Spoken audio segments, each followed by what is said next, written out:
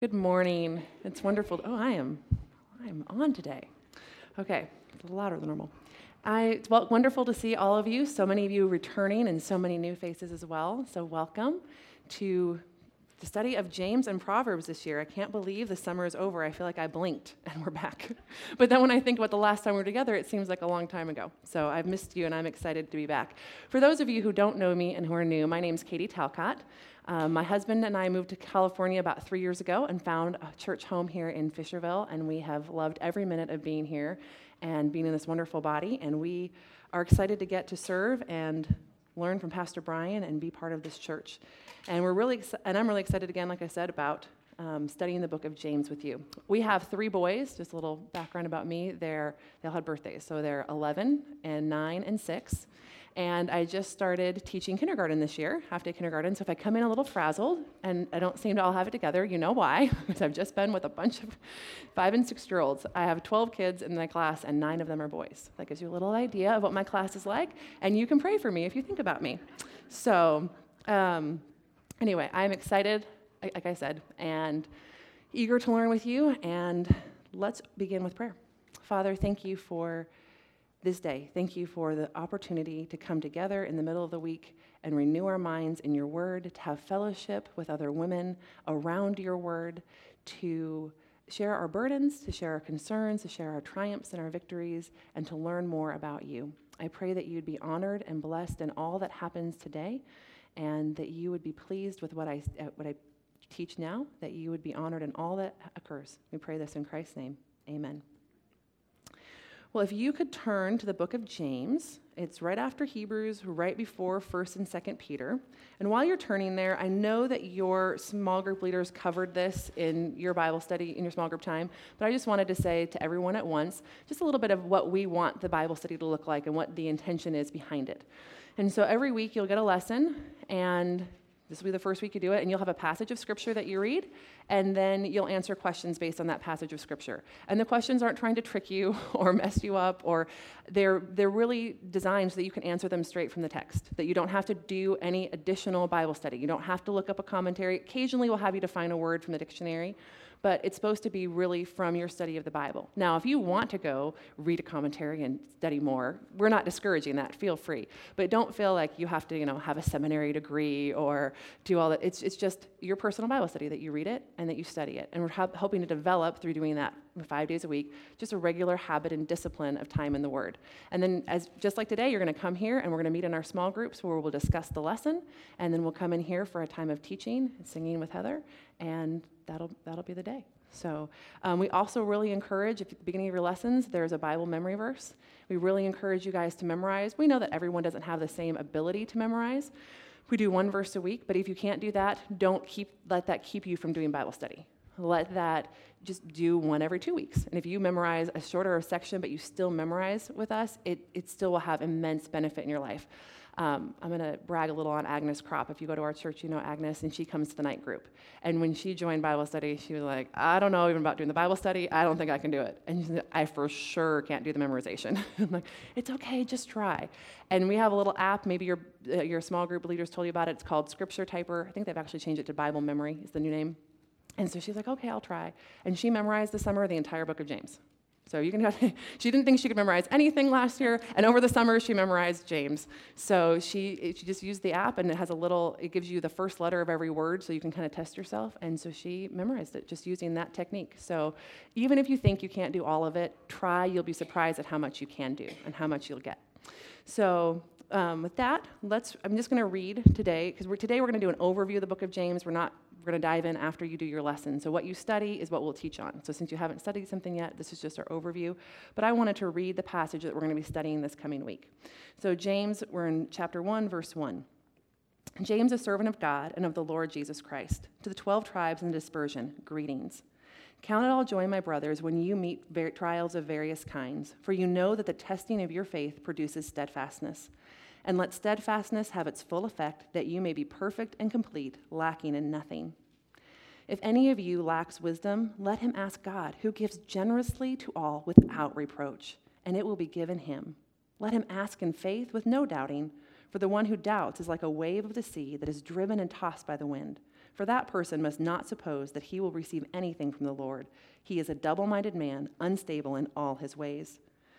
Let the lowly brother boast in his exaltation, and the rich in his humiliation, because like a flower of the grass, he will pass away. For the sun rises with its scorching heat and withers the grass. Its flowers fall, and its beauty perishes. So also will the rich man fade away in the midst of his pursuits. Blessed is the man who remains steadfast under trial, for when he has stood the test, he will receive the crown of life, which God has promised to those who love him. Let no one say when he is tempted, I am being tempted by God. For God cannot be tempted with evil, and he himself tempts no one. But each person is tempted when he is lured and enticed by his own desire. Then desire, when it is conceived, gives birth to sin, and sin, when it is fully grown, brings forth death. Do not be deceived, my beloved brothers. Every good and perfect gift is from above, coming down from the Father of lights, with whom there is no variation or shadow due to change. Of his own will he brought us forth by the word of truth, that we should be a kind of first fruits of his creation. It might surprise you to know, maybe, that James was the first book written in the New Testament. It didn't happen first chronologically. Obviously, the Gospels did, but they weren't written first. James was. But it was the last book to be added to the canon. It was the last one for everyone to agree that it was inspired and part of Scripture. And part of the reason for that is that James, some of the criticisms and attacks that you'll hear on the book of James is it has an emphasis on works, not faith alone, right? James is saying that you have to have faith and works, which is also where the book of James has kind of fallen into disrepute, because that is one reason why Martin Luther wasn't a huge fan of the book. So during the Reformation, Martin Luther called it a straw epistle, I think, kind of, because the Roman Catholic Church used this to justify their faith with works theology. And so, obviously, as Martin Luther was standing against that, he struggled greatly with the book a little bit, and he kind of gave it a negative reputation. In fact, one commentator speaking on this says the book of James has languished in the backwater of neglect due to the opinions of two German Martins, Martin Luther and Martin Deblius. I think that's how you say that. And like I said, one reason is because they believe there's an emphasis on works, not faith. The other is they feel like it's really disjointed. I mean, you're just kind of talking about, it doesn't seem to have, to many people, a lot of a logical flow and rhythm. Some people say, it doesn't seem to have a lot of theology or connection to the Old Testament with a lot of the New Testament books. So these would be some of the things you'll hear people criticize. And it's kind of at the end, right, of the New Testament, just tucked right in between these other books we know a little bit better sometimes, and people criticize it. And I'm excited as we study this for us to learn how everything I said is not true. James has a wonderful emphasis on how our faith produces works, not is based on works, but true faith produces works.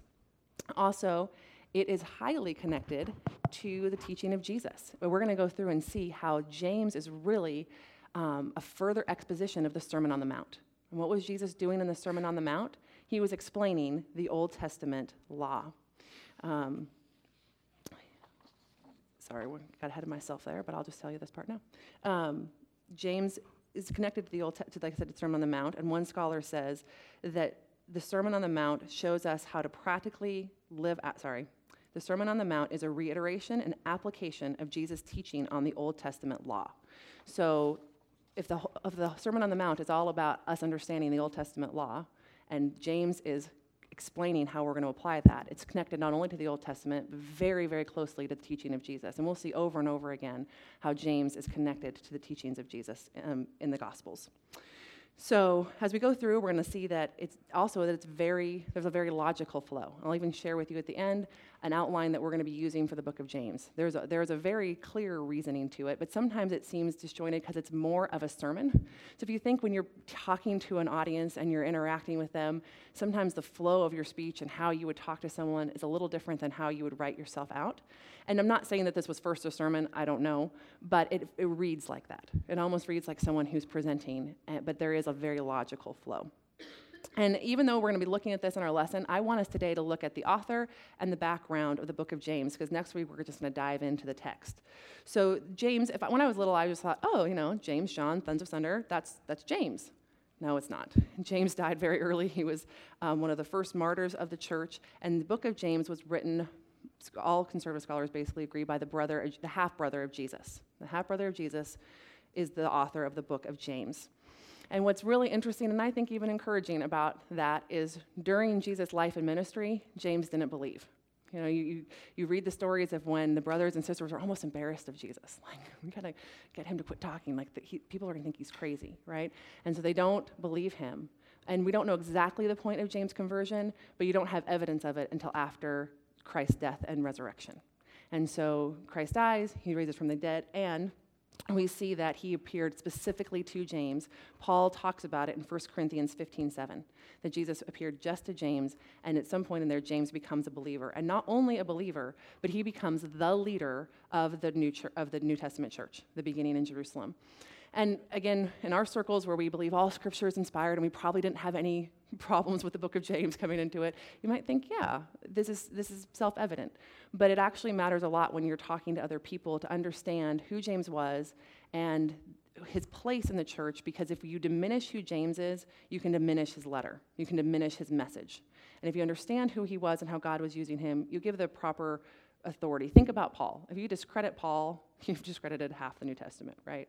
His letters don't carry the same weight. Same thing with James. So a little bit about James. He became a believer after Christ's death, and he became the leader, and it's shown through many different interactions that the other apostles have with him. First, we'll look at Paul. In Galatians 1:9, Paul said that when he came to Jerusalem the first time after his conversion, he met with the two apostles, James and Peter. So he puts James at the level of an apostle, someone who was a disciple during Jesus' life and is a leader of the church. He only met with two, James and Peter. And then later, when Paul and Barnabas come back, they only visit with James, Peter, and John, and they're listed in that order. James is often listed first. In Acts 12:17, Peter, when he's coming out of prison, says, go tell James and the brothers. He's just always given prominence as a leader. You have to give this information to him. You have to come report to him. He's listed as an apostle. But you see it really clearly in the Jerusalem Council. So in the Jerusalem Council was one of the first major decisions that the church ever made. If you remember, the church first was basically Jewish believers, right? It happens that the Jews have all come into Jerusalem for a Passover. Jesus has died. He's been resurrected. It's 40 days after Pentecost happens, and the gospel is preached first to the Jews, right? And the Jews believe, and the commission was it goes from Jerusalem to Judea to Samaria and the ends of the earth. So the early church is basically a Jewish church. And as the gospel spread to the Gentiles, remember there was a huge, if you're with our study last year, huge tension, racial, we have nothing in our country to compare to the racial tension between the Jews and the Gentiles. And they hated each other. And so there were a lot of the Jews who were saying either they're not part of the church, the gospel's not for them, or they have to convert to Judaism. So the Jerusalem Council met to meet on that issue, do they have to convert to Judaism?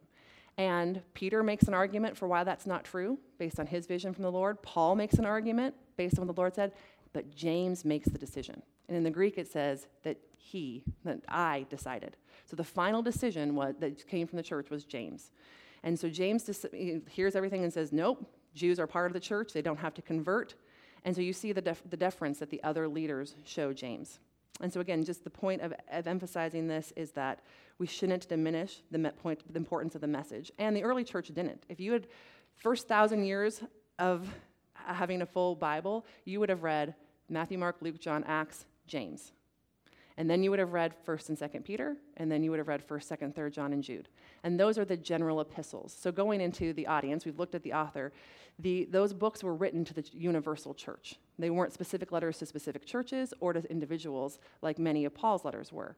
And they were also the 3 pillars of the church at the beginning. And our oldest copy of the New Testament, that's the order that it's in. And again, the order is not inspired, but it shows how people who were closer to the time thought the flow should go and thought that the order of prominence of the authors.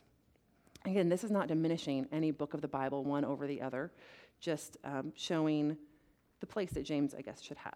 So, all right, I lost my spot. So the oldest copies of the Bible have James right after Acts. He's writing, again, I said, to the universal church at this time. That's why, because you're like, well, it says he's writing to the Jews. Remember that this is the first book written, and the church was Jewish at the beginning. It changes quickly, but at the time he's writing this, it's a Jewish church. They're also dispersed. Remember, if you were with us last year, that the Assyrians had taken the northern 10 tribes into captivity in 722 BC, and then Babylon had taken Judah and the remaining tribe in 586. And even though some of them returned under Cyrus's decree, most of them didn't. Most of them stayed where they were dispersed. So he's writing to a Jewish population that's dispersed throughout the world. He's writing to the church, and they were experiencing severe persecution. I mean, you don't read very far in the book of Acts until you realize that Stephen's being murdered, right? And so the persecution has started. So James is writing to answer this question. In light of the cross, the resurrection, and the ascension, how are we supposed to live? So if you were with us last year, we're going to do a quick review of the past 2 years of Bible study. We studied redemptive history. And so you remember in the Old Testament, God created a perfect world, Adam and Eve sinned, and in the rest of the Old Testament, we were looking for the one who could reverse the curse, the serpent crusher, the one who was going to make it all right. Okay? That's a very brief summary of the Old Testament, but that's what happens. And then you come to the Gospels. And in the Gospels, he finally comes, right? He comes, the one we've been waiting for, the one that the Old Testament's been pointing to and looking to. Christ comes, and he's rejected. And so they thought when he came, the curse is going to be reversed. The kingdom is going to come. It's going to be better. But he was rejected. He died. That pays the penalty for sin. That's part of God's plan. He rose again, getting victory over sin and death.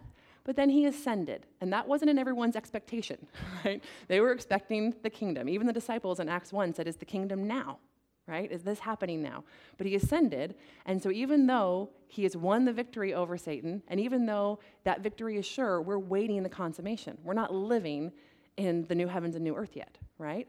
And so now there's kind of a question mark. That wasn't really in everybody's expectation.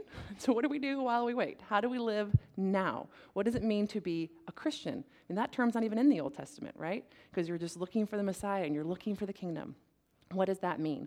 That's what James is going to answer. That's what we're going to see as we go into this study over the fall.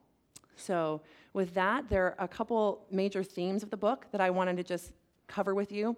As I was reading the different commentators, they all basically picked their idea of the main theme of James as their outline. So John MacArthur's outline saw everything as a test of faith, a test of speech, a test of wealth, a test of...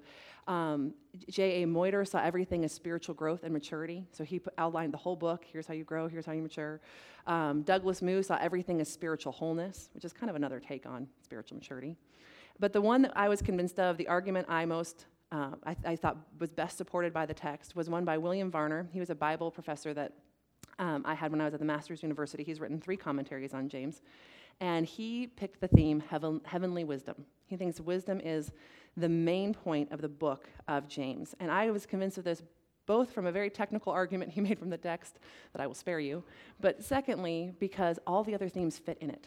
When you think about wisdom, you have to be wise to go through any kind of trial and test of faith. And you have to be wise to have spiritual maturity and wholeness. And you have to be I saw them not as competing themes, but actually very complementary and working together.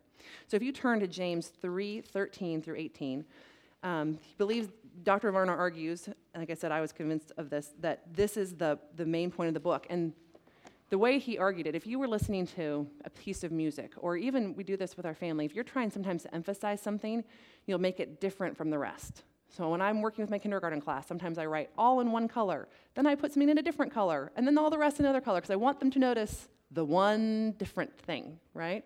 And that's how the book of James works. Everything is written in a similar tense, I'm not going to go through all the Greek, it's a Greek language thing, but it's all very similar. And you come to James 3, and it's all different right here. And then you go on, and it's all the same, kind of pointing to this as a main point or an emphasis that's different, and everything else supports it. And so this is going to be, from my understanding, the theme of James. Who is wise and understanding among you? By his good conduct, let him show his works in the meekness of wisdom. But if you have a bitter jealousy and selfish ambition in your heart, do not boast and be false to the truth. This is not the wisdom that comes down from above, but is earthly, unspiritual, demonic. For where jealousy and selfish ambition exist, there will be disorder and every vile practice. But the wisdom from above is first pure, then peaceable, gentle, open to reason, full of mercy and good fruits, impartial and sincere. And a harvest of righteousness is sown in peace by those who make peace. So I'm not going to read this whole outline to you, but an outline that we're going to use from this is to see heavenly wisdom concerning trials. That's going to be, and everything that when I'm teaching, I'm going to use is going to be heavenly wisdom and then fill in the blank. So heavenly wisdom about trials, heavenly wisdom concerning God's goodness, our response to the world, favoritism, living in faith. Everything falls under the umbrella of wisdom. Quoting Dr. Varner on this, he said, these characteristics convey the ideational message that James wants readers to understand, namely that there are two ways they can follow, the way of heavenly wisdom or the way of earthly wisdom. This thematic peak is what controls our author's approach to the individual paragraphs of his discourse. In each of them, a moral behavior is commended and the opposite behavior is condemned. The reader is called to make a choice between two ways. And even in that, the way of wisdom, heavenly wisdom or earthly wisdom, you hear an echo of the Sermon on the Mount, right? Where constantly there are two ways set before you. The way of obedience, the narrow way, the wide way, right? The foolish man, the wise man. And so there are two ways set before us, the way of heavenly wisdom or the way of earthly wisdom. With that, my final point today is actually just is a broader point. Why are we even doing Bible study? Why are we here? Why a Bible study? I remember Pastor Brian has an incredible way of just getting to the heart of the matter. And you're just like, oh, and this was one of those quotes. He shared a quote by J.I. Packer, and I can only paraphrase it, but he said that the Holy Spirit's normal way of growing us is our spiritual habits. And I just thought, well, I could meditate on that the next year. Like, what are my spiritual habits if that's how the Holy Spirit grows on me? It grows me. So J.I. Packer says that the Holy Spirit's normal way of growing us is through our spiritual habits. And it reminded me, I swam competitively for 10 years, and my swim coach had a favorite quote by Aristotle. And I'm not putting Aristotle like on par with the Bible, but he said, we are what we repeatedly do. Excellence then is not an act, but a habit. We are what we repeatedly do. Excellence then is not an act, but a habit. And we know this to be true in life, right? Practice doesn't just make perfect. Practice makes permanent, right? And so what we do over and over again, it is who you are, and it is what defines you. And so we need to have the right spiritual habits and disciplines if we want to be a spiritually mature person, if we want to be a wise person, if we want to be pure, and as I was saying, right, you're pure and gentle and open to reason. That doesn't happen if you're not always practicing to be that way. And so as we do this Bible study, I'm hoping that it helps creating us a spiritual discipline and habit that God can mature us through. And there's all sorts of studies that are happening in the world secularly showing that our minds can get reprogrammed by how we think.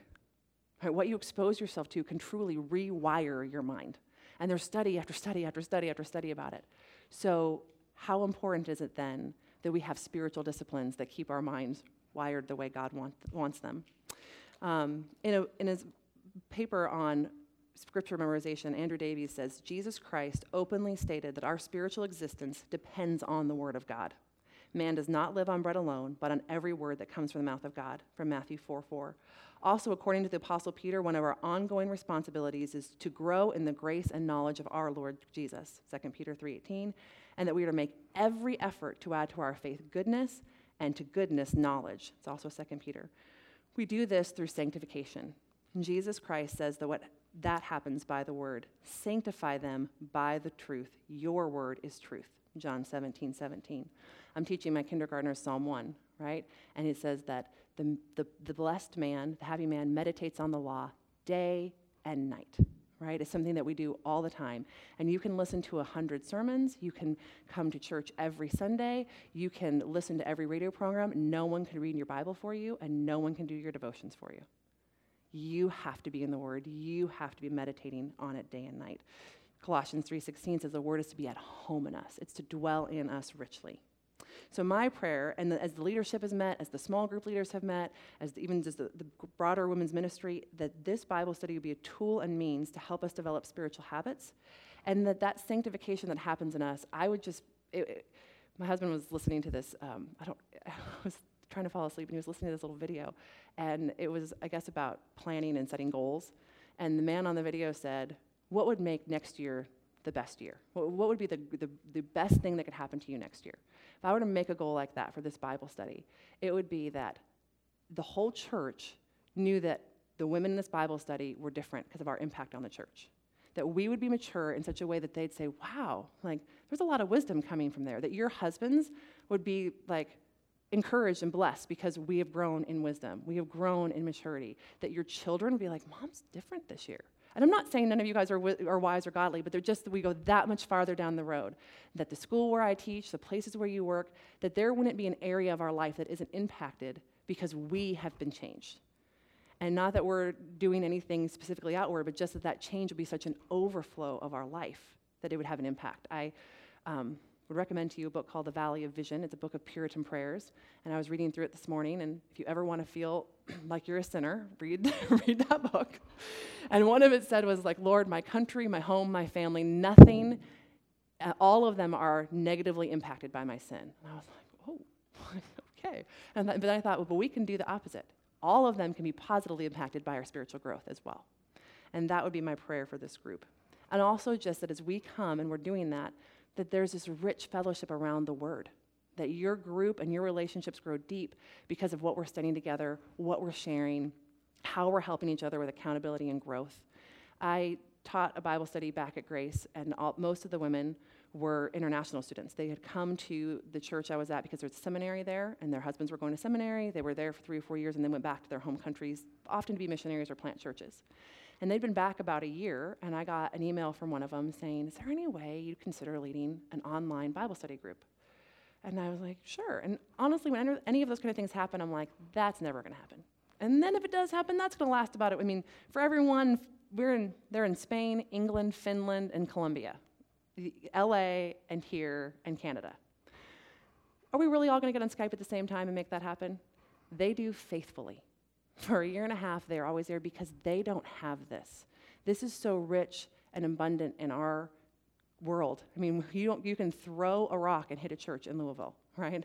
And you can't do that there. They're alone. They're the only person who's qualified in their church to do nursery and to do Sunday school and to be the pastor's wife and to lead Bible study. So they need somebody, and so they all get together on Skype and do it. And I just thought about, they're not wanting a social club. They have very limited time, and they're willing to stay up till very late hours or wake up early or do whatever it takes so they can have an hour around the Word with someone who's like-minded with them. And so I just think when things get hard in life, that's where real relationships or that's where real fellowship happens. And so I hope that is something that is produced in our year together. Let's close in prayer.